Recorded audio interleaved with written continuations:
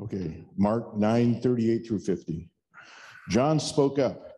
Teacher, we saw a man using your name to expel demons, and we stopped him because he wasn't in our group. Jesus wasn't pleased.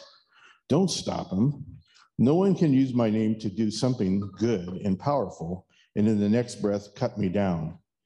If he's not an enemy, he's an ally. Why, anyone, just by giving you a cup of water in my name, is on our side. Count on it that God will notice.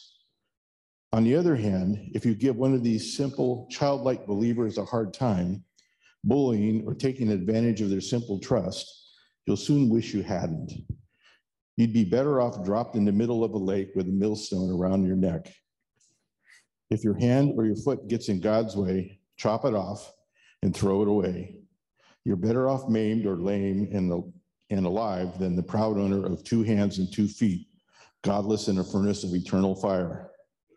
And if your eye distracts you from God, pull it out and throw it away. You're better off one-eyed and alive than exercising your 20/20 vision from inside the fire of hell. Everyone's going through a refining fire sooner or later, but you'll be well preserved, protected from the eternal flames. Be preservatives yourselves. Preserve the peace. All right. Thank you, Lauren. So there's a lot of stuff happening in this text, and I want to walk you through it a little bit and have a conversation with you and see what you think. I do want to say up front, in case I forget later, Praxis is going to be different this week. I'm adding a Wednesday night feature. So 12 o'clock and 7 o'clock right here in the sanctuary, I'm featuring, it's actually a webcast of a scholar on the subject of hell. So if you've ever wanted to go deep, drink from a fire hose, this is the one. She just published her latest book through Yale Publishing, which is no small feat. It's a very, very thick book. She condenses about 6 weeks of academics into 90 minutes. So if you want to know everything you possibly never knew you wanted to know about this subject, come to that 7 o'clock or 12 o'clock. 12 o'clock, depending on what kind of score we get for the food pantry. Sometimes we get stuff that is just about to expire, sandwiches and stuff that we can't churn out, and sometimes we can have lunch on that. So if we do, we'll eat that. Doesn't that sound delicious? Almost bad food that we can't get out. If not, we'll figure out some Costco salads or something from yours truly. And that evening, 7 o'clock for you, I'm going to really open up my hospitality gifts. I might bring some water for you. So anyway, so 12 o'clock, 7 o'clock, it lasts about 90 minutes for the webinar. So it's longer than normal. She is academic, but she's extremely accessible, and I think you'll really enjoy it. So come check that out. All right. Oh, her name? Her name is Megan Henning. That's her name. And I reference this in my blog, which will release at 12 o'clock today, and it has a link on her name, which will take you to Amazon to buy her big fat books. But they are, because they're so academic, they're not at all cheap. So you may not want to do that. I do reference a couple other books in there as well. One is a very popular book called Love Wins by Rob Bell. And another one written by a guy, I'm still looking on his name right now, but he wrote a book called Eliminating Satan and Hell from the Church. And I had him speak here about 10 years ago. And it's one of the best, shortest works on both of these subjects that I've come across. If you're looking for just footnotes and academic stuff, it's really good in my blog. Okay, so what do we see here? We see the disciple John talking, and he's complaining. He says, "Teacher, we saw a man using your name to expel demons, and we stopped him because he wasn't in our group." He's basically saying, you know what, we're the ones, we're in the club, and we saw this other person doing God stuff, and apparently it was working. And they were asking Jesus, I think probably for permission to keep going around as ministry police, deciding who gets to do ministry and who does not. Now, I'm speaking to you as one of a very specialized class because I am ordained by a large denomination, which requires a process to go through. And so I am one of a class of people that actually has committed a lot of fouls on determining who and who cannot do certain forms of ministry. Now, luckily, our particular tradition, which is American Baptist, which is a very broad, very friendly form of Baptist theology, we're pretty open on who gets to do things, but other traditions are very, very restrictive on who gets to do what. We had a person with us for a while from the Presbyterian circles as she was seeking ordination. And she made it clear to me that even if I offered her this possibility, she could not ever serve communion because that was restricted only for the ordained people within the presbytery. Very interesting stuff. So John is asking, who should get to be the ones to do this? Who has the authority to do this? And I'm just wondering, what was his deal? I mean, isn't it more the merrier? Why did John have an issue with this? Why did he care? Why did any of the disciples care that other people were doing good things of God, seeing healing happen and all this? Anybody have an idea? Why would John give a rip if somebody else was doing God stuff? Anybody? Doubt? Okay. Doubt about... Okay, just maybe wondered about their character, perhaps. Should they be able to do this kind of thing? Okay. Okay, are they worthy to do this kind of stuff? Oh, yeah, that's good. Jealousy. Yeah, right. Why is that guy able to do it? What else? Power, right. Power control. We want to be the authorities to do this stuff. Envy? Yeah, maybe John was having an off day. He only cast out 2 demons and that guy did 5, right? Who knows? It's a competitive thing. Yeah, right. What is it? Prejudice. Oh, yeah, right. We don't know much about this person, but maybe they weren't of the same theological persuasion. Maybe their skin tone was different. Maybe they're from a different social class, maybe a different ethnicity. Who knows all that was going on? We certainly know that was an issue later in the church. You know, this issue, I think all of you are right, by the way. I think it's a myriad of things that go into this. I think this is still alive and well today, by the way. And I think I still struggle with it personally. I'm in a tradition that has deep historical roots in our country, the Baptist tradition. And one of the things that Baptists were really keyed in on in the 1800s is as a grassroots movement, we wanted to be people of the Word, of the Bible, and understanding that in a very particular way. And we felt like in those early days that things were really getting diluted. And so we wanted to bring it back to the fundamentals. And so those fundamentals were literally come together in the late 1800s, which helped create a fundamentalist view of Christianity. And one part of that whole thing is, if you don't see it our way, you're probably not even a Christian. Yeah. And actually, they kind of dropped the probably right out of it.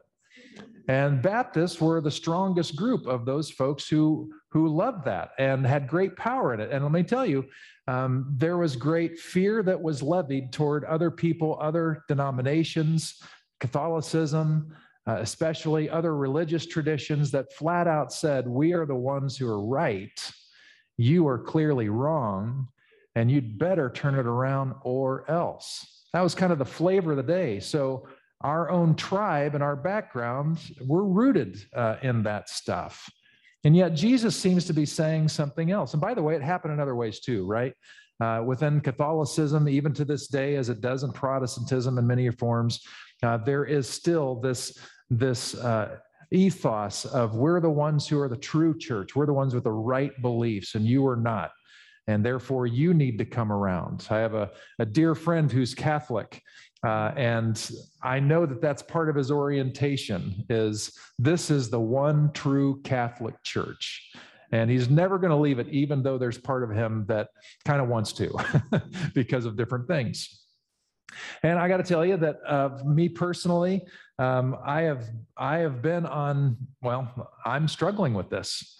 There have been times in my life when I have been that ministry police, where I've looked at where I was and what I believed. And as I sorted things out, I figured out who had the right beliefs and who had less than right beliefs.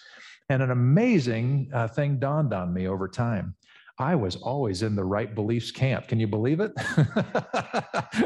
It's almost like that's a human nature thing, right? We look at those people who agree with us, and of course we're right, and anybody who disagrees with us must surely be wrong. And of course, this isn't in just a religious framework either, is it? I don't know if you're aware of this, but there's a political climate in the United States. And apparently, I've heard rumors that in our political climate in the United States, it is somewhat binary, where if you're a part of one political party, you are absolutely sure the other party is absolutely wrong. And your candidate is right, and that one's a complete loser, right?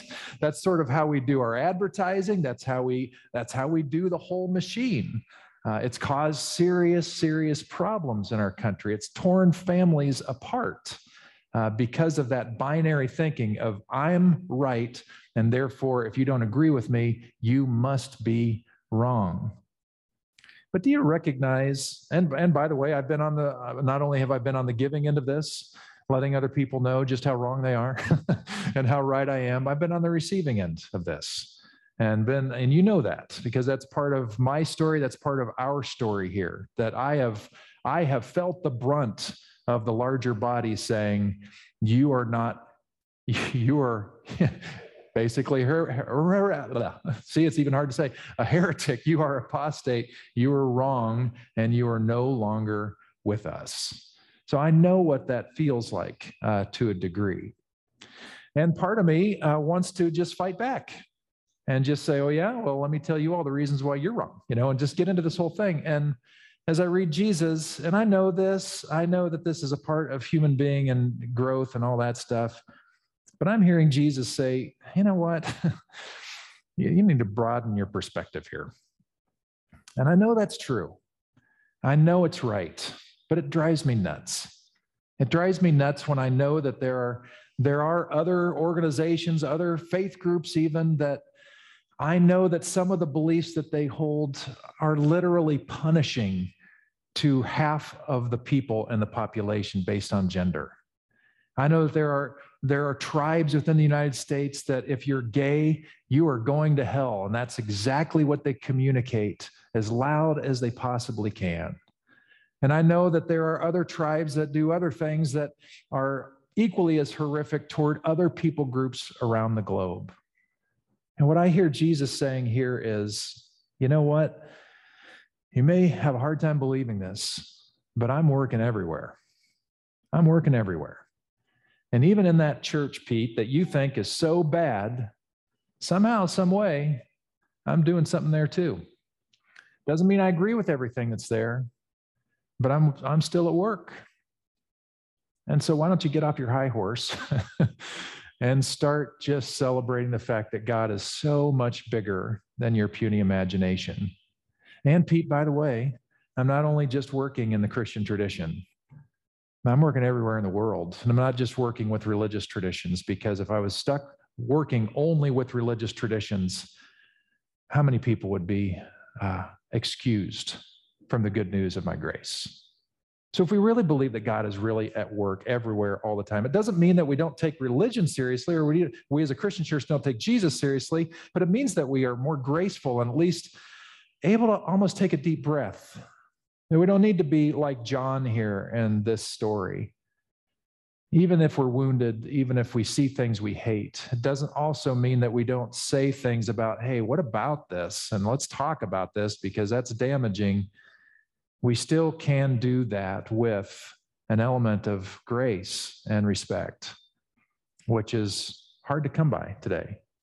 And I confess to you that I struggle to do that well. But I'm working on it because I know that God is working way beyond whatever puny version of truth I think I may have.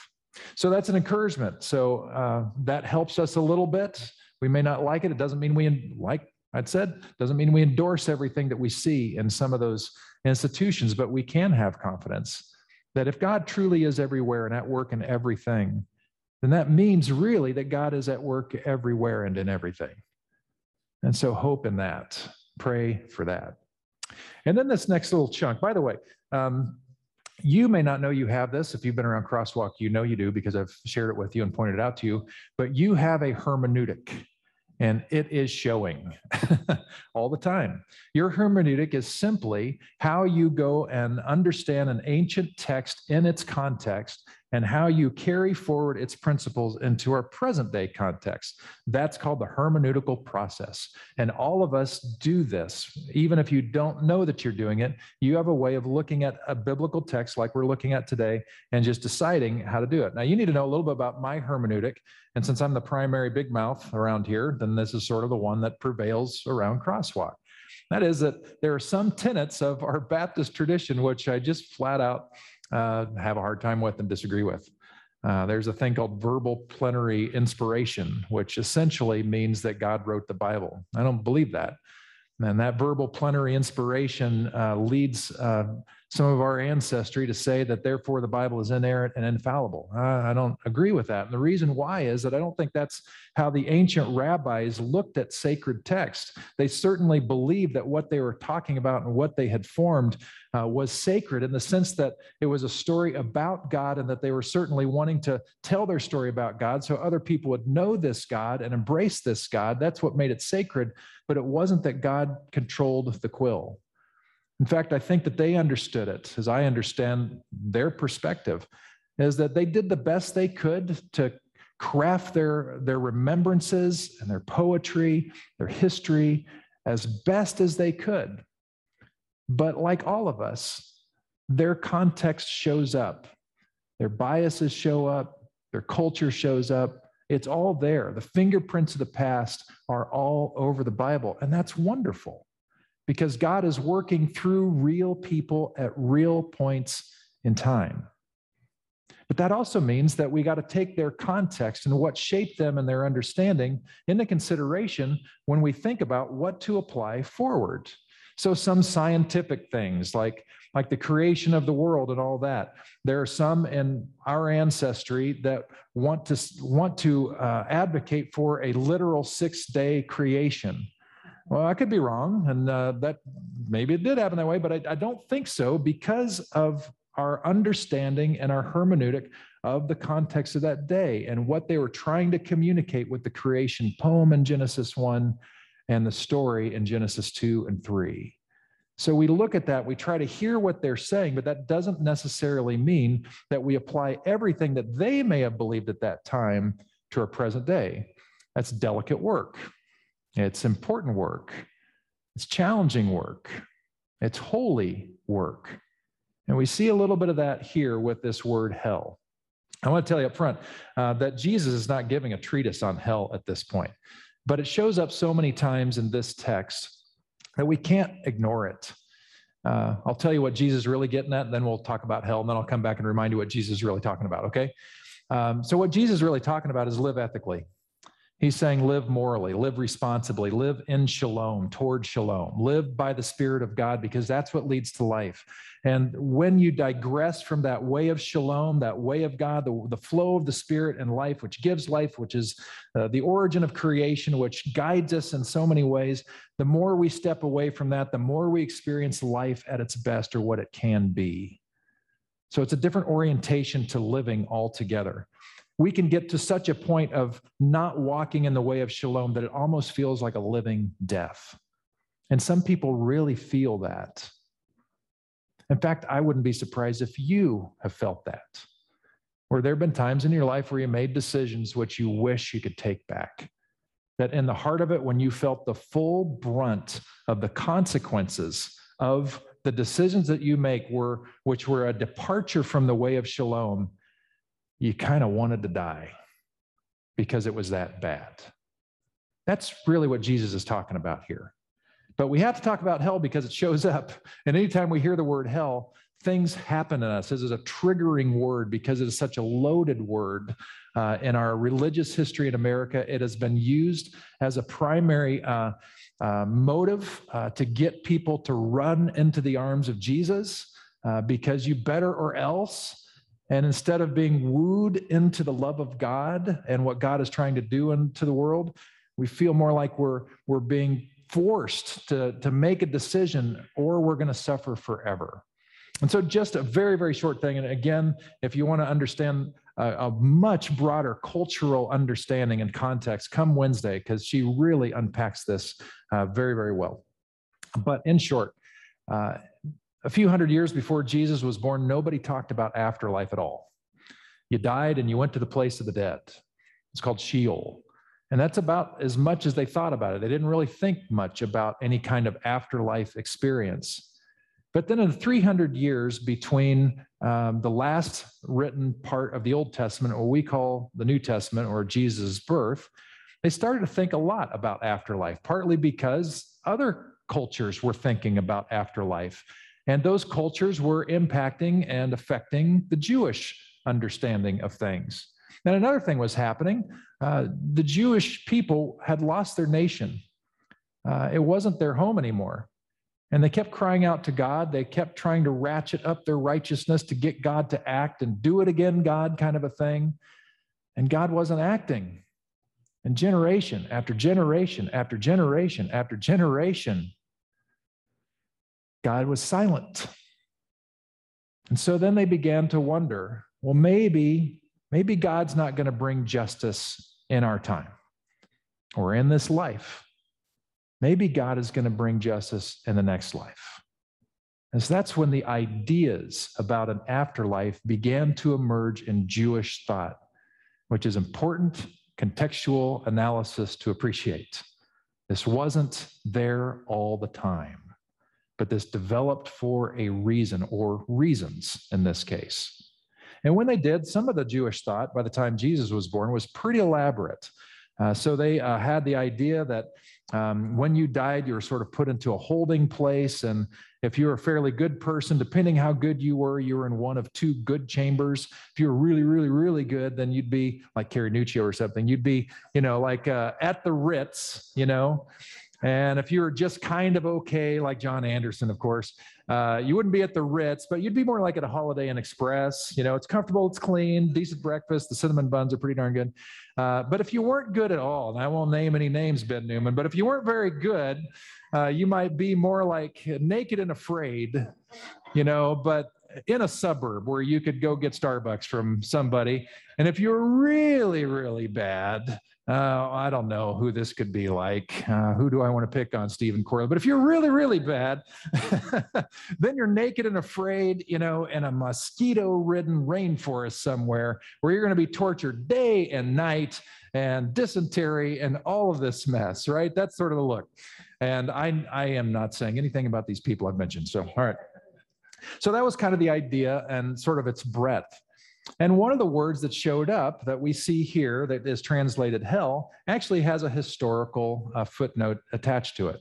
Because almost all the time where you see an English word hell in your Bible, you're going to see an asterisk and it's going to take you to the footnote and it's going to say most of the time Gehenna. Sometimes it's going to say Ben Hinnom, which is the Hebrew word for that, depending on what kind of Bible you're using. And that word Gehenna, which is the Greek translation of Ben Hinnom, refers to a valley outside of Jerusalem. That has a very historical significance. There was a time in Jewish history when they were getting away from Shalom. Their theology was heavily diluted, and they were welcoming all sorts of religious practices, some of which were horrific, absolutely horrific. They involved prostrating women, children, and sometimes human sacrifice, including child sacrifice. One of the areas where they worshiped was in the valley of Ben Hinnom outside of Jerusalem. By the time Josiah came along, who was one of the great kings of Israel, and he found out what the covenant was saying, and he actually found the book of Deuteronomy is what he probably found, and he's reading about what should be happening. It's like it had been lost. And now he finds out what God actually wanted them to do, to be God's people and to be, just for God. You'll have no other gods before me, the Ten Commandments, all that stuff. He went to town cleaning house. And where he saw these egregious expressions of worship, which were so apart from the shalom of God, he wiped them out. So he went into that place where they were worshiping in the valley of Ben Hinnom, and he just slaughtered all the prophets who were there. He burned the altar to the ground. And when he did that, that made that ground literally desolate and desecrated. And anybody who referred to that space would know that is desecrated land. That's a place that is devoid of God and life, and it is cursed. So when Jesus then is talking about ethical living, he's saying, live your life right. Otherwise, it's going to be like you're thrown into this place of desecration, this place of utter despair, where you don't want your family to find you, because it would be horribly embarrassing that you somehow were there. It would sort of say something about your whole family name. People would be talking. But what Jesus was maybe not talking about was this eternal kind of punishment thing. Now, I say that lightly because this is the part where hermeneutic gets a little complicated. There's another part, by the way, I just got to retract an error I didn't know I was making for many years, because I've taught on this many times.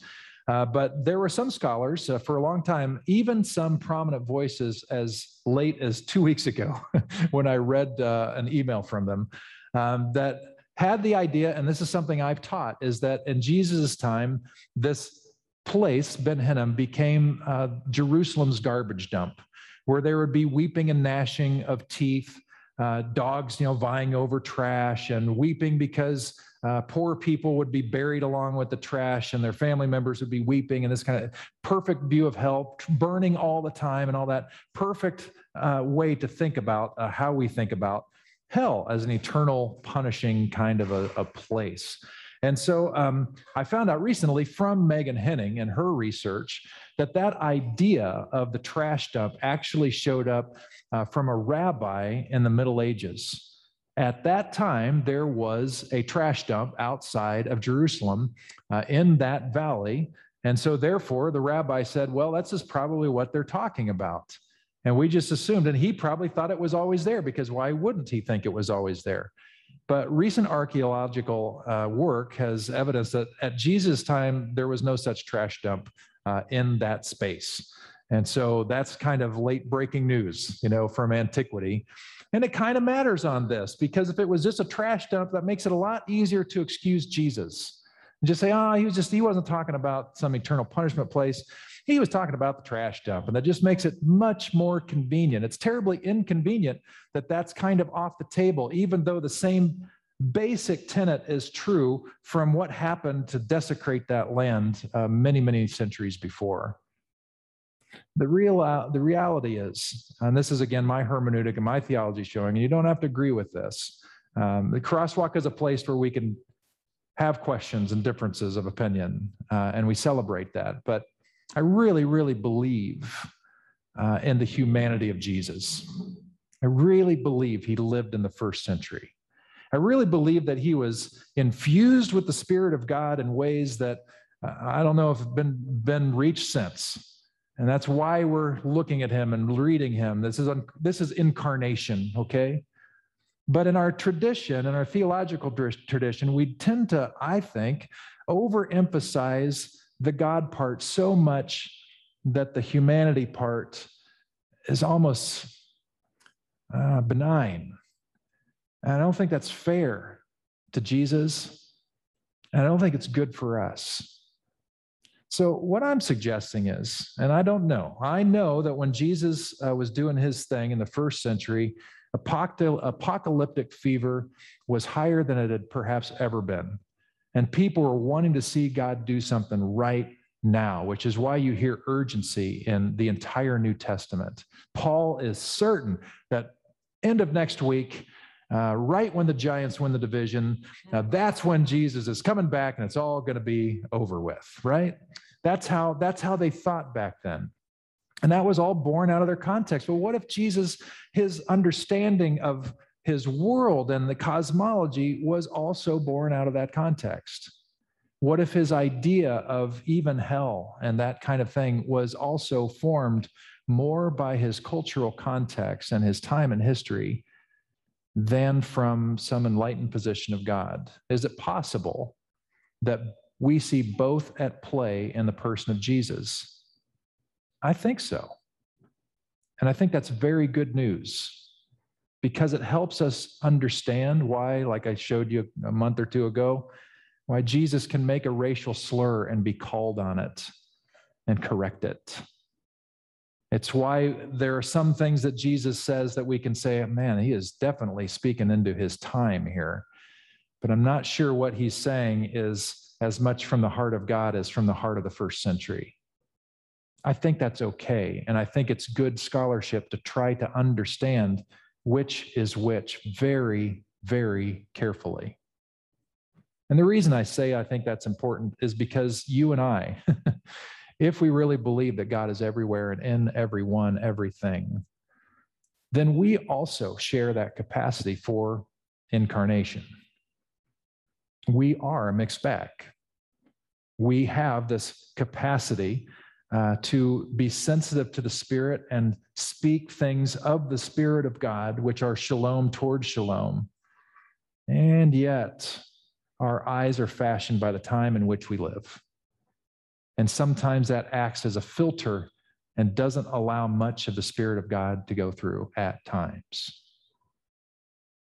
And the reason why I think that's actually hopeful is I got to ask the question, why in the world would we want this hell thing anyway?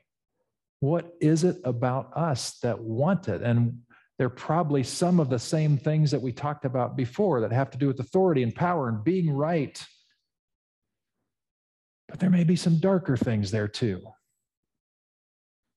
I was having a conversation a few months ago with a colleague of mine, and he called end times thinking with among Christians, he called it Christians' apocalyptic fantasy. Christian apocalyptic fantasy. And the reason he called it fantasy wasn't because he was correcting the veracity of their statement or not, but it's because in his experience, and I would say I agree in certain circles, that when he heard people talk about the second coming of Christ, when God ends it all, one of the things that brought them great joy is those bad people were going to get theirs. God was going to come kick butt, and they were going to be on the good side. I just wonder, is that the tone of the same Jesus who says, hey, if they're doing stuff that's clearly of the Spirit, they're in the same Spirit. And if Jesus is one who we saw who was definitely a part of justice and stood for justice, stood up for justice, he was the guy that was working out social ministry, from the very beginning. He, along with the other prophets, were calling stuff out that got them all killed. Well, if he's the guy who is recognizing injustice all around him and calling it out, why in the world would he call for a hell like this? You ever think about that? If justice is what we want, and I believe God is just, and I believe justice is meted out in myriad ways that half the time we don't even know it's happening in our own lives in real time. But think about it. We know in our own criminal justice system, which we think is somewhat fair, that if you steal something, like if you steal a pen from Crosswalk Community Church, which it's our gift to you, so take as many as you like, so you don't have to feel like you're stealing anymore. It's actually advertising. Please take them and distribute them. So anyway, if you're stealing a candy bar from 7-Eleven, or if you're stealing a car from somebody's driveway, there's a different sentence for that.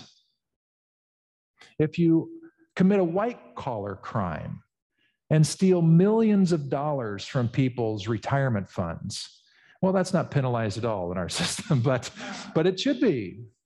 So we know that there are different levels of crimes and different levels of punishment with that, but it sure seems like this hell that we're talking about doesn't work like that, really, for anything. Because what we're seeing here is if you commit a temporal crime in a finite world, your punishment is infinite. And I don't know if any of us are comfortable with that, really. We may be comfortable with it for somebody else, but not ourselves. We may be the first to cry out, this is not just. So there are problems with this whole concept, but I digress, because the real point Jesus is making is simply choose to live in the way of shalom, because apart from shalom, the further you veer off of shalom, the more you're going to experience the things that are the opposite of shalom, which are living death. They not only hurt you, but they hurt other people.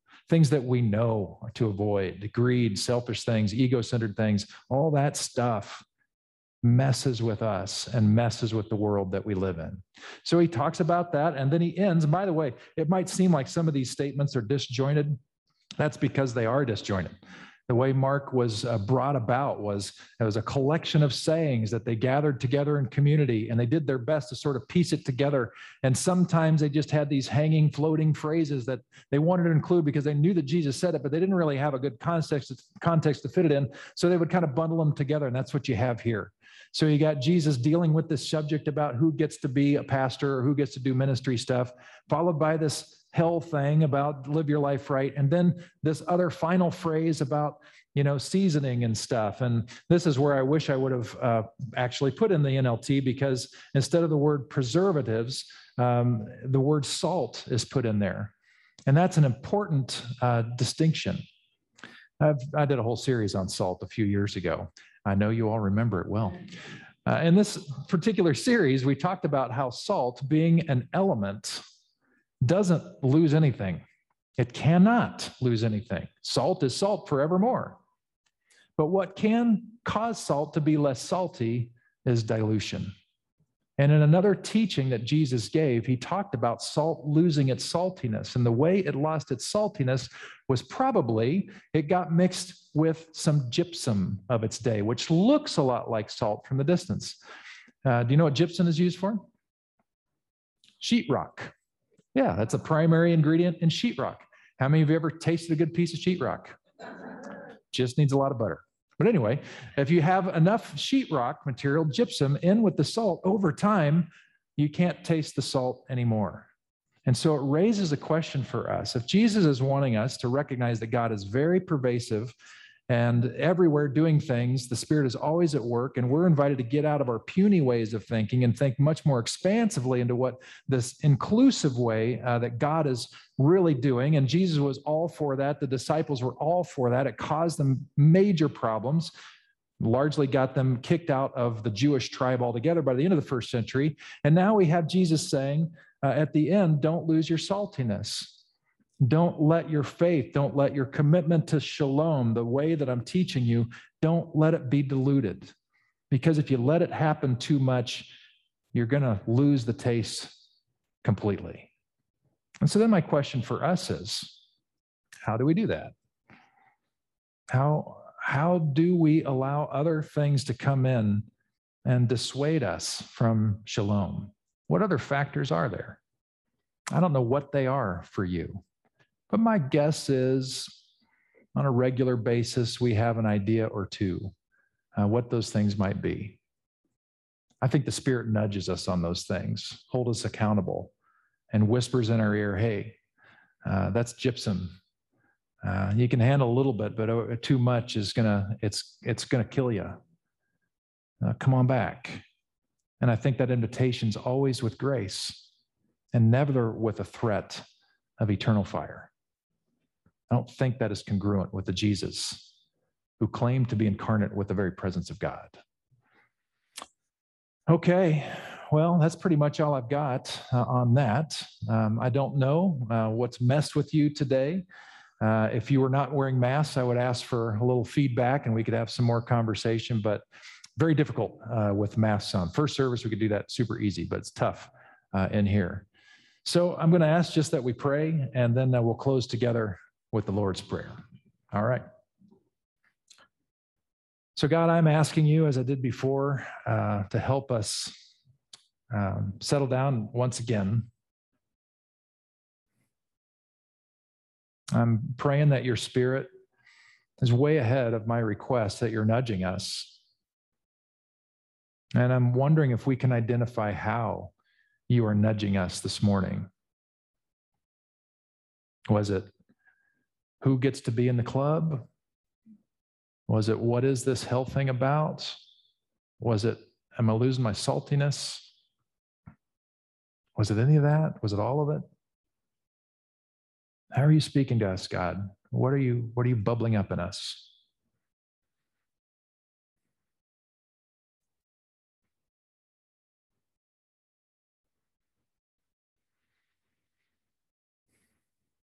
I believe in your nudging, there is also an invitation. So, Spirit of God, what are you inviting us into, toward?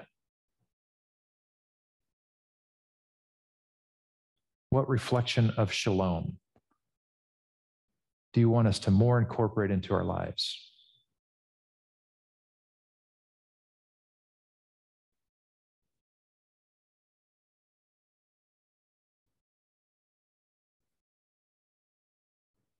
And God, I believe your Spirit is always inviting us into deeper relationship with you. So God, what does that help nudge us to first identify, is that what we want? If not, why? But if yes, then can we re-up our commitment today? We want to be your people that look a lot like Jesus. God, all of this is an exercise. All of this is a process. We're all learning and growing.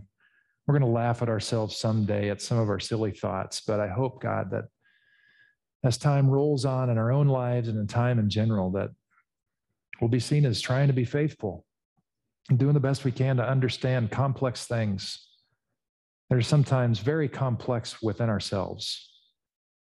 And yet you call us forward. And you give us a model to follow in the prayer that you taught the disciples to pray. And so we repeat it as a reminder to ourselves now. Our Father, who art in heaven, hallowed be thy name. Thy kingdom come, thy will be done, on earth as it is in heaven. Give us this day our daily bread, and forgive us our trespasses, as we forgive those who trespass against us. And lead us not into temptation, but deliver us from evil. For thine is the kingdom and the power and the glory forever. Amen.